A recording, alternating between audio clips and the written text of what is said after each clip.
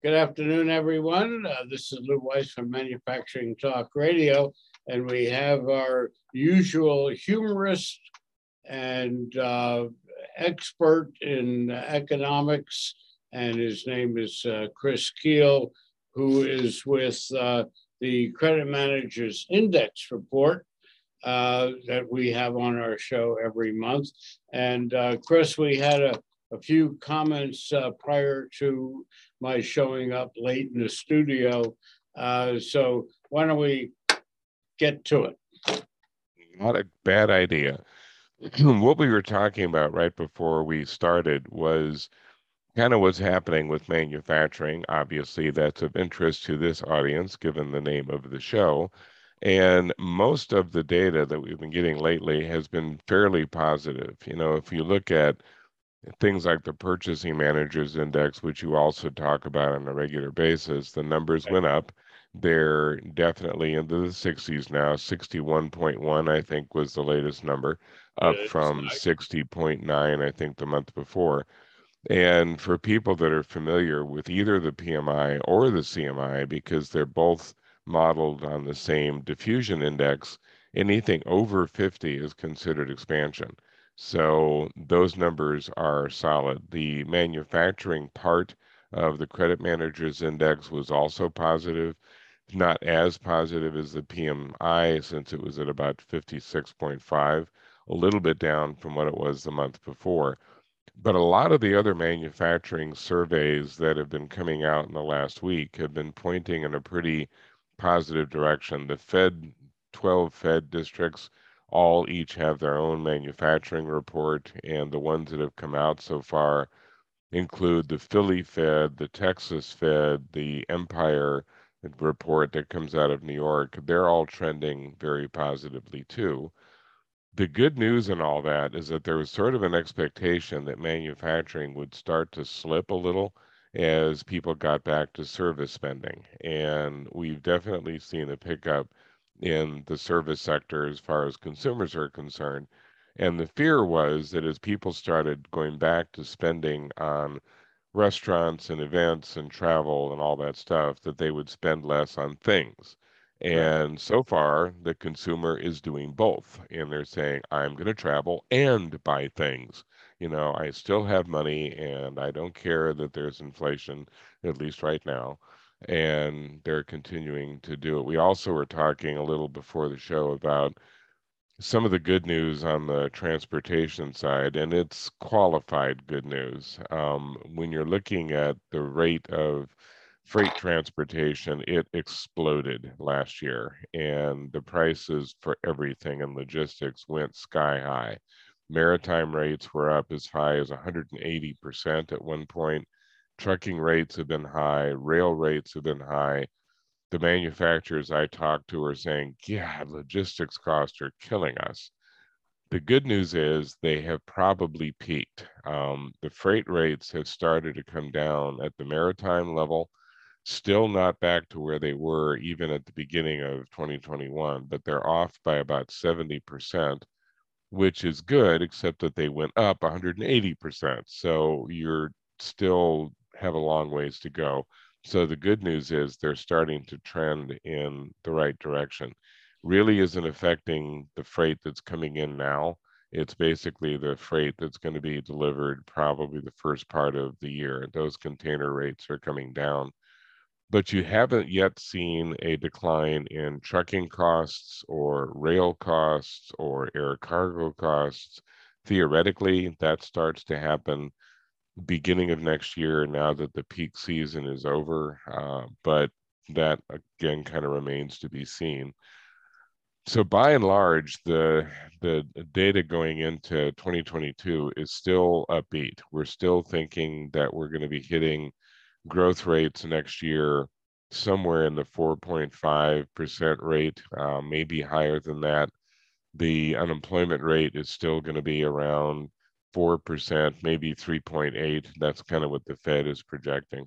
So basically, halfway good news. When you look at the CMI, that's where a little bit of the warnings are showing up. Most of the favorable factors, people that we've talked to for years understand that The favorables are things like sales and applications for credit and dollar collections and amount of credit extended. Those are all still in the 60s and very strong. The weaknesses are showing up in the unfavorables, where you're getting a little bit more concern around slow pays, around disputes, around accounts out for collection. The really serious stuff like bankruptcies still in positive territory, but some of the early warning ones are dropping into the upper 40s, not like set your hair on fire emergency, but it's like this is not going in the right direction. We would like these to go back up into the 50s. Most of that we have gotten kind of anecdotal reports from the credit managers. A lot of it is still supply chain driven, that companies are prepared to start doing more if they can ever get the parts in. Automotive is still behind with trying to get chips, and they're not the only ones. I just talked to a bunch of ag dealers the other day, and they were like, we've sold all kinds of machines. It would be nice if we could deliver any of them. But right now they're sitting out there going, yep, I can sell you a combine, but you're going to have to push the sucker because I can't start it. So, and farmers don't find that amusing. They're, kind of like, hi, it's kind of hard to explain to the crop that it needs to wait before I can harvest it. Crop just says, nope, I'm going to grow and then it's going to get cold and I'm going to die. Your problem. Well, Chris, I mean, you painted a very realistic view as not as optimistic as I would hope, but the point being that we do have some significant ongoing issues, as you pointed out, with regards to maritime costs. All Metals and Forge Group, which I am part of, a container used to cost 18 months ago about $4,200 to $4,400 a container. It then jumped over these last 22 months to $22,000 a container. It's now down to about $18,000 a container, and we're going, hoo-ha, hoo-ha, things are getting better. Yeah, exactly. They're not getting better. It's just getting less worse than it was. Well, less worse is better. I mean, it's kind of like, Okay. It's one of those things where we all have to come to grips with the fact that when things are going up, what you fervently hope for is for them to stop going up and start going the other way. And then the question becomes, okay, how fast are these going to go down and how far will they go down?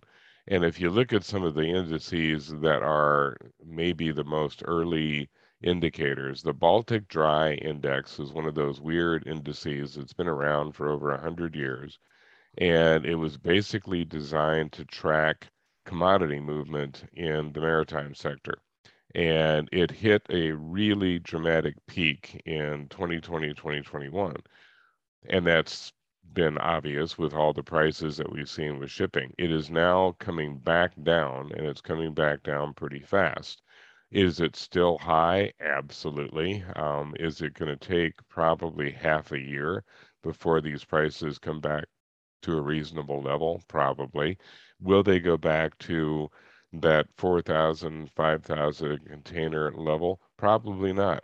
I mean, you're probably going to have that same issue with sticky prices that you always do. It'll come back down and maybe settle at 5,000. And like you said, people will be like, "Wow, this is great. It's not 18,000 anymore." It's like, yeah, well, it used to be a lot less than that. But then again, once upon a time, you could buy a house for $35,000. Those days are over. And you used to be able to buy a car for, I remember buying a Volkswagen, and this will date me, for $500. It was used, but I don't think you can buy a broken moped for $500 now. Chris, I bought a 1978 Coupe de Ville Cadillac for $5,000 in 1978. There This you is go. now 19, what are we, 2021. So that's about 50 years ago. And now to buy a Cadillac, which they don't make the Coupe de Ville, which is ridiculous that they don't. Right. You can't buy those cars today anymore. No, I mean, the average price of a car now is $44,000. I mean, the average price. If you can get a delivery. Well, exactly. I mean, that's the Flintstones version, that you have to pedal it yourself because it doesn't start. So if you want computer chips, well, that's a whole different thing. You can start buying car parts a piece at a time. Exactly. It's assemble the car yourself. That's right. So where are we going from here? Well, I think we're heading towards what may pass as normal in the years to come. Going back to 2020 and 2021 for the next 2 decades is going to be almost pointless. I mean, if you go back to 2020, hopefully that's the only recession of this kind we'll ever have to deal with. I mean, the miscalculations for 2020 are just legendary at this point. Right. 2021 is something that is just as bizarre because we grew so fast at the beginning of the year because of all the pent-up demand. We overwhelmed the supply chain, et cetera. We're all aware of that. So going into 2022, it's going to feel kind of odd because we're back to what we normally do. It's going to look a lot more like 2019. We're going to have growth that is a little faster than we normally do, but it's not going to be that kind of 6.5% that we hit in Q2 of this year. It's going to be around 4. For some companies, it's going to be, that's great. We're finally back to a normal pattern that we can keep up with. Others kind of got used to that fast growth and may end up having to rethink. I mean, I've been talking for quite some time about the fact that manufacturers in particular are in kind of a rock and a hard place situation because there's only been 2 reactions to all of this growth. You can either try to keep up with it and buy the machinery, hire the people, expand, do everything you can to meet that demand. But you run the risk of having too much inventory later and not having enough demand to support that decision. The other alternative is to say, I don't believe this demand is going to last and I don't want to make all this investment, so I'm going to sit it out. And then you watch your competitors picking up your market share because they decided to make that call. So from a manufacturer's perspective, it's like, okay, how do I want to die? Drowning or being hung? It's like it's kind of either way, I'm going to be suffering to a degree. It's kind of like an Irish friend of mine once pointed out. He says, if you were born to hang, you'll never drown. So you are traditionally a true humorist. Not all your jokes are funny, but most of them you can get a smile. The problem that I see going forward is that I don't see things really totally progressing in a positive manner. For example, going into 2022, what are we going to be doing going forward? Are we going to be exemplifying the fact that there's growth coming, that the demand will continue? Where is this going? Where are we? Where's the outlook going? Chris? Well, a lot of it is probably going to come down to trying to figure out demographics, because for the last several years, we've been in the early stages of a transition that I think is hard to underestimate, because boomers have been driving the economy since they were born. And so if you look at the 50s, 60s, 70s, 80s, 90s, today, the boomer drives the train.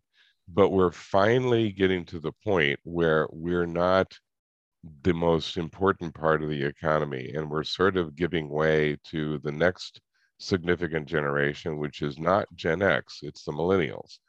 And the millennials are now coming into their peak earning years, and all of their preferences are going to start driving economic decisions. And right now, we're not really sure what those are going to look like. We know that they're more interested in things like electric cars and smaller cars, and they're concerned more about climate change, and they're concerned about where they live, and they were slow to start families. And we're still trying to get our hands around what the millennial looks like, and that's what's going to end up driving growth. We already know that technology matters a lot more to that cohort than it does to boomers. We already know that you're going to see the manufacturing sector shifting closer and closer to technology, automation, robotics, looking for different kinds of workers, trying to figure out how to lure the millennial into the manufacturing sector. And a lot of our habits have started to change, that we shop online now, we interact with our apps more, and it's difficult. I mean, honestly, not speaking for you, but we're of the same era. And that stuff doesn't have the appeal to me that it does to my younger cohorts. And they get a new device and they're just happy as clams to mess with this thing for days. And I'm like, I just want it to be a phone. Can I just have it be a phone? Can I call somebody on my phone? I don't want to launch NORAD with it. I just want to call my wife. I mean, it's so we're Uh, gonna adjust to that. well, avoiding your comment about my age over your age, which I will dispute with you off camera, Yes, yes. I'm feeling older than you. And you're probably feeling younger than me, as you pointed out. The point is that where are we going? I mean, in my age group, the situation is, how are we going to continue to grow and survive the environment that we are in and have been in? Because at my point in life, I'm not at a point where I give two hoots anymore, because there's nothing I could do about it. Right, And right. so I got two daughters, I got two granddaughters, or everybody's in college and graduating and so on and so forth. The point is, I can't do anything about it. I see the problems of the era that we're in, as you pointed out about our joint era. Yes, yes. But the point is that, is this fixable? Is the national debt ever going to be paid?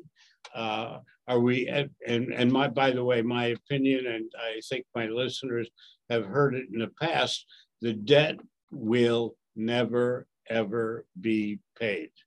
No, it never will. And it And was there never you really, go.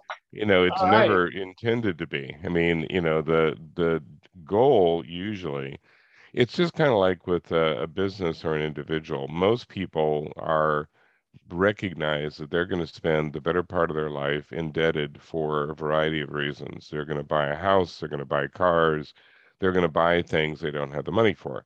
The trick is, and it always has been the issue, is managing the debt. Number one, what did you get for the money that you borrowed? And that's one of the big problems with government debt. Did we invest in things that grow the economy? And the answer is no. It's kind of like borrowing an incredible amount of money to go gamble in Vegas. It doesn't really get you anything. If you borrowed to buy a house, well, you have a house. I mean, you've got an asset. If the government was spending it on infrastructure and job training and, technology, it would be different than what they're doing now. The other problem is debt service. And what limits you and I and our companies is that if we're paying out an incredible sum of money to handle debt, well, we can't pay for anything else. And that's what the government's facing now. They're spending 400 billion a year on debt service. So the only thing we can hope for is maybe a reduction in that amount of debt service, but there is no sign that a politician anywhere in the United States thinks that's important. I think there's a city councilman in Boise that thought that was a good idea, but he think he may be the only one. Everybody else is like, what the heck? It's like, it's not my money. Somebody else can pay this. Well, So we just keep printing it. yeah, we do. I mean, people have talked about, the Chinese own our country because they bought our debt. Maybe 10 years ago, there was some validity to that because their percentage was fairly high. We have now bought so much of our own debt that the Chinese share is minuscule. It doesn't matter. 40% of our federal debt is owned by the federal government itself and the Fed. So the vast majority of this debt that we've incurred in the last several years has been the government buying from the government. It's just like, So, well, I'm glad you brought up that aspect of it. So if our government owns our debt, does that mean that automatically means that they're not going to pay off the debt to themselves? It basically means there's not a lot of urgency to do it. And in a weird kind of way, like the money that the Fed has invested in buying treasuries, when they are being hit with, or when we're paying the debt service on the Fed's acquisition, the Fed money goes back to the government. So it's kind of like you've got like 5 accounts and they're all in your checking account. Well, I'm going to use this account to pay for this account. I'm going to use my MasterCard to pay my Visa, and then I'll use my Discover card to pay the Visa bill because the MasterCard is maxed out, but I still got moving on my Diners Club card. We're seeing at the government level something that used to be in sitcoms, and I don't know that we ever get out of that mess. What we do end up doing, the way that I've tried to characterize the economy going forward is that it's not contracted a fatal disease, but it has a chronic illness. It's a debilitating. Every year we lose 400 billion that we could spend on something useful, but we're ending up spending it on debt. Every year we waste a considerable sum of money. We don't think through decisions that we make. I mean, even going back to the 2020 stimulus, we weren't sure what we were dealing with, and we just dumped a lot of money on the economy, which is what you do. But I remember as this was starting, my wife got a check for $800. Why? If you're trying to help people who lost their jobs during the stimulus, why are you paying me? What? I don't need this money. Did I spend it? Hell yes. I didn't refund it to the government, but it was like, why? Why did we spend the equivalent of the Japanese GDP trying to stimulate the economy that way? I mean, it made very little sense. And Well, like I said, lots of miscalculations. so I'm going to comment on the why that you presented. Yes. And the why is because we are collectively out of control. There you go. It's real simple. The debt's never going to be paid. Keep printing, keep spending, up the spend rate. You don't have to worry about it because we're not going to pay it back anyway. Yeah, I mean it would be problem enough if the fact was that other countries are even worse at this than we are. The Chinese have 280% debt to GDP ratio, 3 times worse than ours. Right. Japan's 260%, Greece is 180%. So compared to a lot of countries, we're not doing bad. We're kind of like, it's like a bunch of guys standing around saying, yeah, well, I'm maxed out on my credit cards. Well, yeah, well, I'm only maxed out on 6, man. So I'm in better shape than you are. And the other guy says, yeah, I'm maxed out on 12. See there, I'm twice as good as you. And it's like, yeah, but you're still maxed out. But maxed out doesn't make any difference. But I do want to ask you a question because Yes. It keeps on coming up, even in mainstream media. about the Greece debt. Mm-hmm. Who cares about Greece? I mean, they make great food, they make great wines, they make great olives, but who cares about their debt? Why is that on top of the hit parade in terms of news? It basically goes back to the imbalance that you have in Europe, and that's the fact that the northern states end up having to subsidize the southern states. So the Germans and the Danes and the Austrians and all the rest are like, it doesn't matter if we're being fiscally responsible if the Italians and the Greeks and the Spanish and the Portuguese aren't, because they're all members of the EU. And we end up having to shoulder those burdens. And so the issue just comes down to that if they are behaving in a profligate way, it's eventually going to land in the laps of the Germans. And the Germans don't like that. And currently, there's great controversy in Germany as who's going to run the country. I mean, they've had an election, but they still don't have a government because they have not figured out how that coalition is going to work. It's going to be one that's going to include the Greens, no matter who ends up organizing it, either the center left or the center right. Neither one can function without the Greens. And the Greens are like, okay, well, then I want all this stuff done for the environment. The very same year that Europe is in crisis over natural gas prices because the wind did not blow and they only got 20% of what they expected from their wind farms. So, I mean, that's the complexity. Gas prices have gone up and people are trying to figure out why. And when I talk to people, I say, well, bottom line is your gas prices went up because the Russians are creeps and the wind didn't blow in Europe. And they're like, well, how does that work? Well, the Russians are blackmailing the Europeans, saying, if you don't build Nord Stream 2, we ship you no gas. And the Europeans are like, what?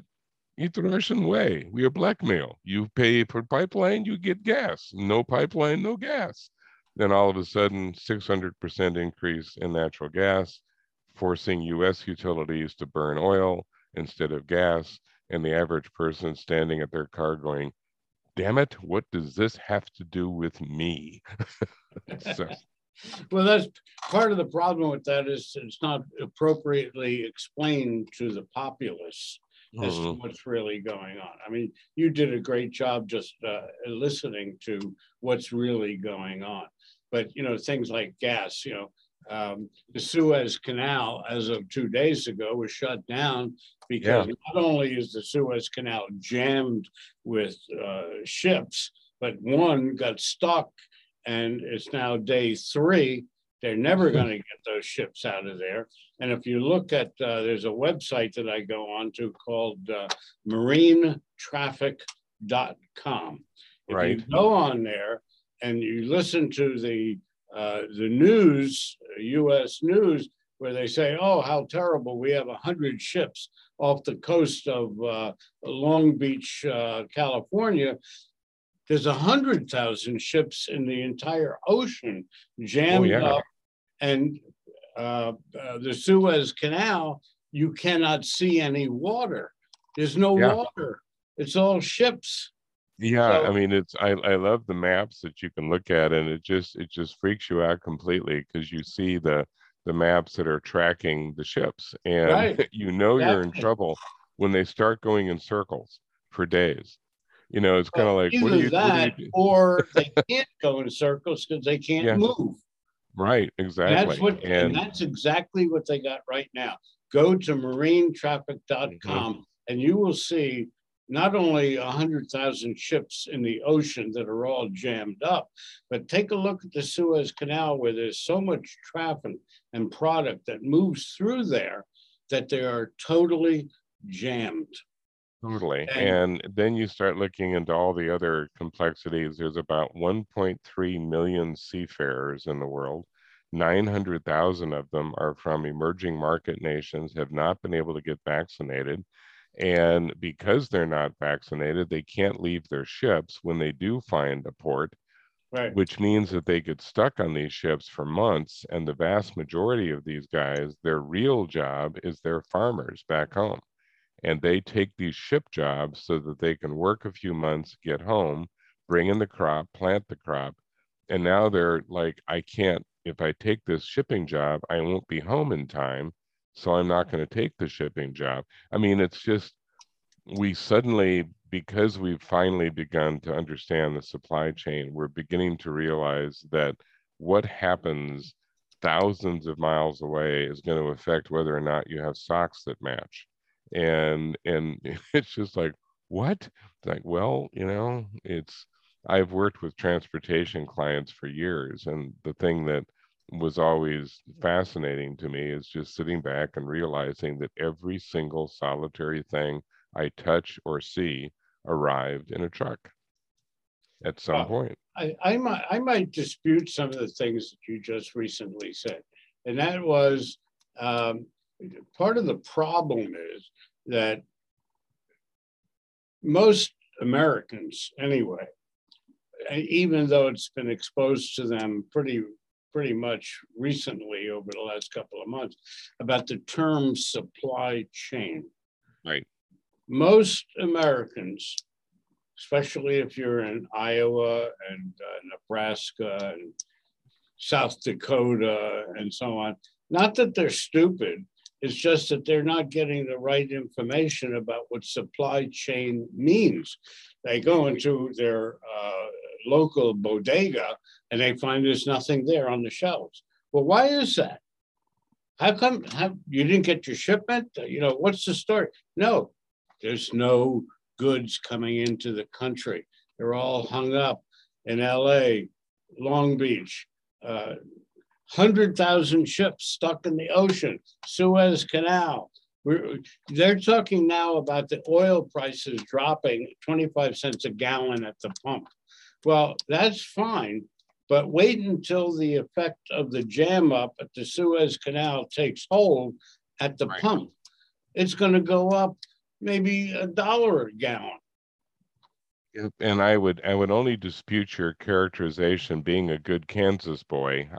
Those Nebraskans and Dakotans and Iowans know all about supply chain, particularly because they have been interacting with it from an agricultural standpoint for years. I mean, one of the things that always shocks people about the state of Kansas, where I'm from, is that we're one of the major export states in the U.S. And people are like, oh, how can that be? And I said, do you honestly think we eat all the food we produce?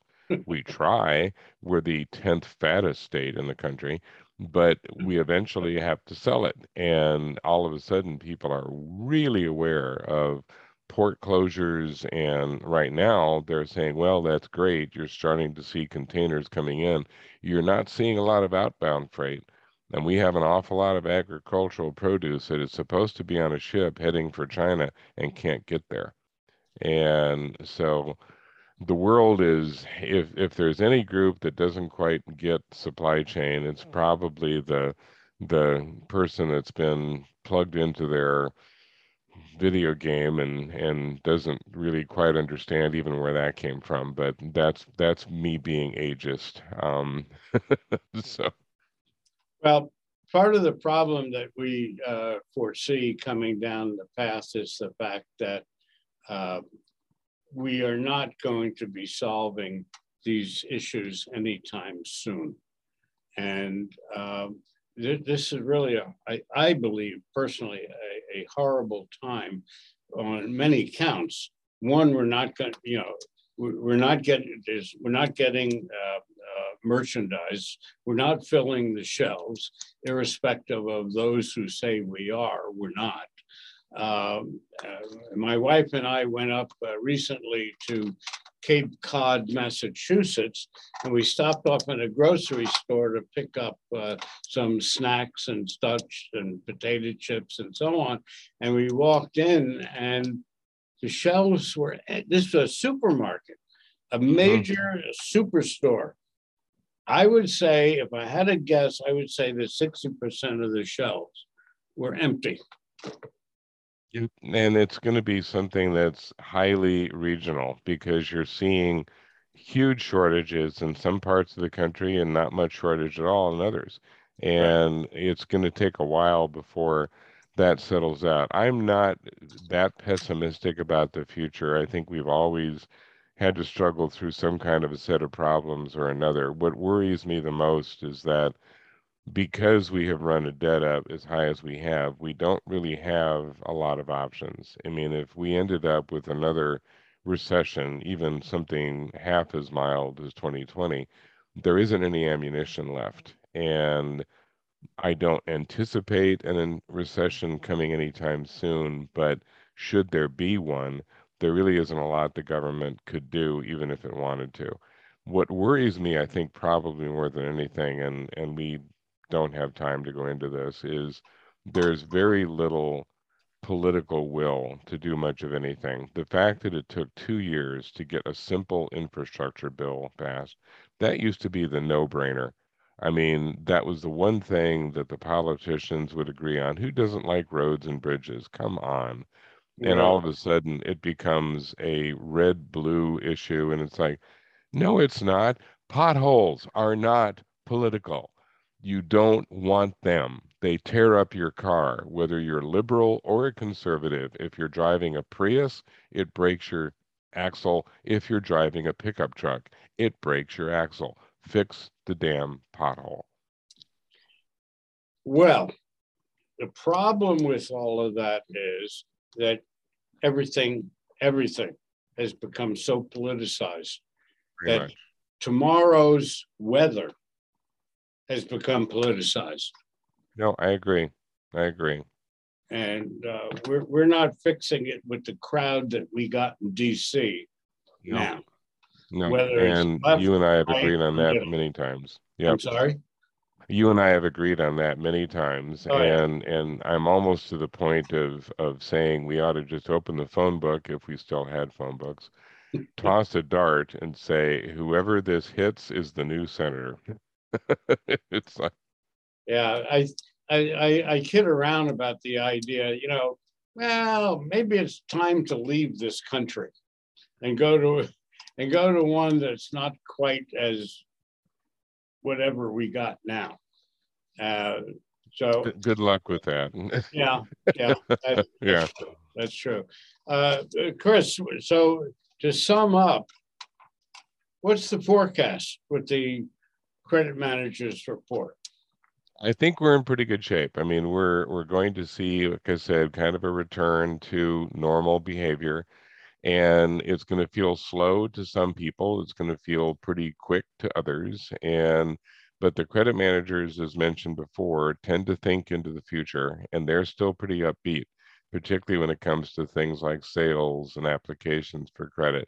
They're definitely picking up those companies that have not fared very well in the last year. So that kind of drags down those unfavorables. But when it comes to the things that drive them forward, those numbers are still very strong, and they have not been this strong in years. I mean, we've been in the 70s for sales all year, and that will continue. So I'm upbeat in the sense that I think short term our growth is going to be respectable. It's going to be growth that we can manage, and that's going to be new too.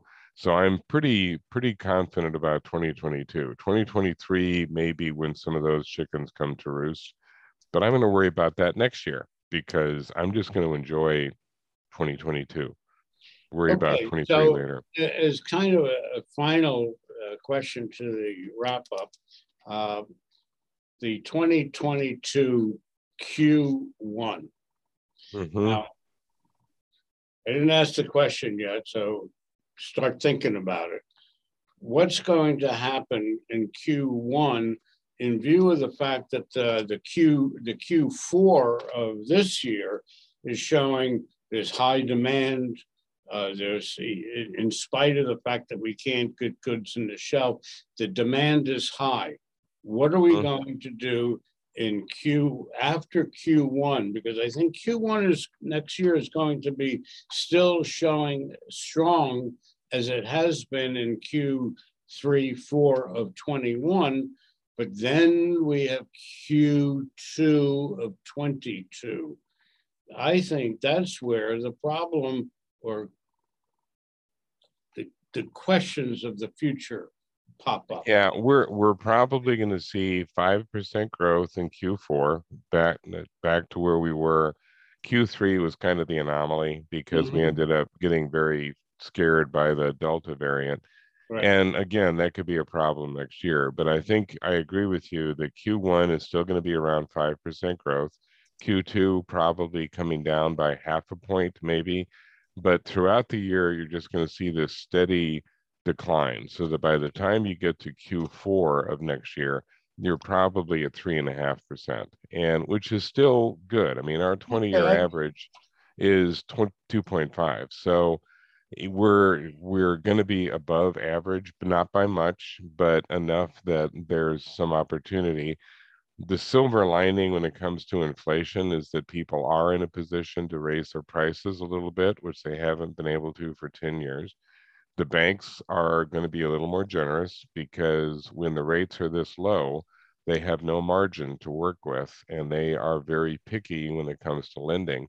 When the rates go up a little bit, they become a little more risk tolerant. So rates will be higher, but it'll also mean that companies can get loans where they weren't able to before, particularly manufacturers. Because when I talk to the bankers, they're like, look, if you loan to a manufacturer, it's at least a capitalized loan. You got something of value. Where we get concerned is loaning to somebody who wants to start a coffee shop. If that goes under, what are we stuck with? Another A lot of espresso coffee machine. beans. Yeah, and it's like, no, we'd rather loan to somebody who wants to buy a laser cutter. Well, I think that in view of the end of this COVID cycle, or near end of the COVID cycle, our particular business, All Metals and Forge Group, has seen a significant increase in orders and backlog and so on. Whether that's going to continue, frankly, I believe it will, at least into Q1. Maybe a little slip sliding in Q2. 3 and 4, who knows? But that's 7 months away. Yeah, exactly. And that's where I become more like a weatherman, because it's like, what can you say about the weather in 7 months? It will be warmer. Chris, I want to thank you for your input, your humor, your intellect, and so on. And I want to thank you for this presentation that you share with us. So I want to thank you for that.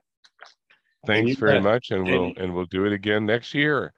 Yeah, and you have a good holiday, and we look forward to talking to you then. So very good. Thanks, Lou. All righty. So here we are, folks. It's the beginning of December. Chris Kuehl has been a regular on our show for a number of years.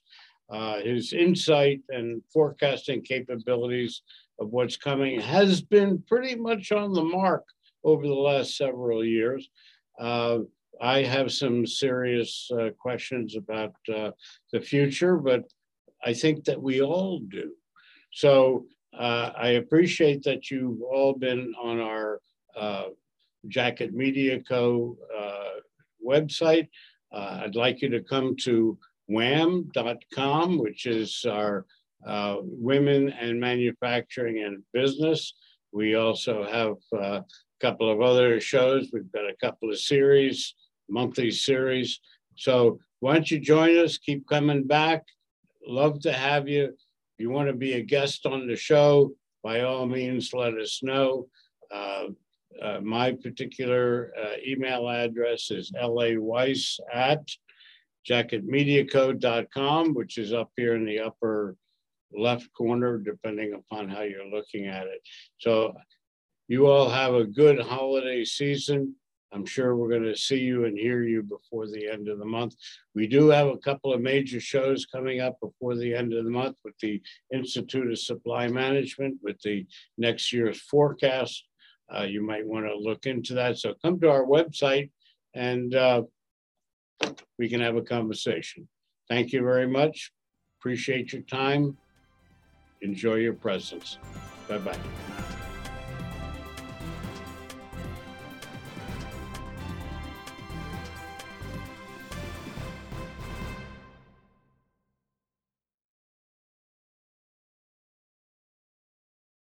This podcast is a part of the C-Suite Radio Network.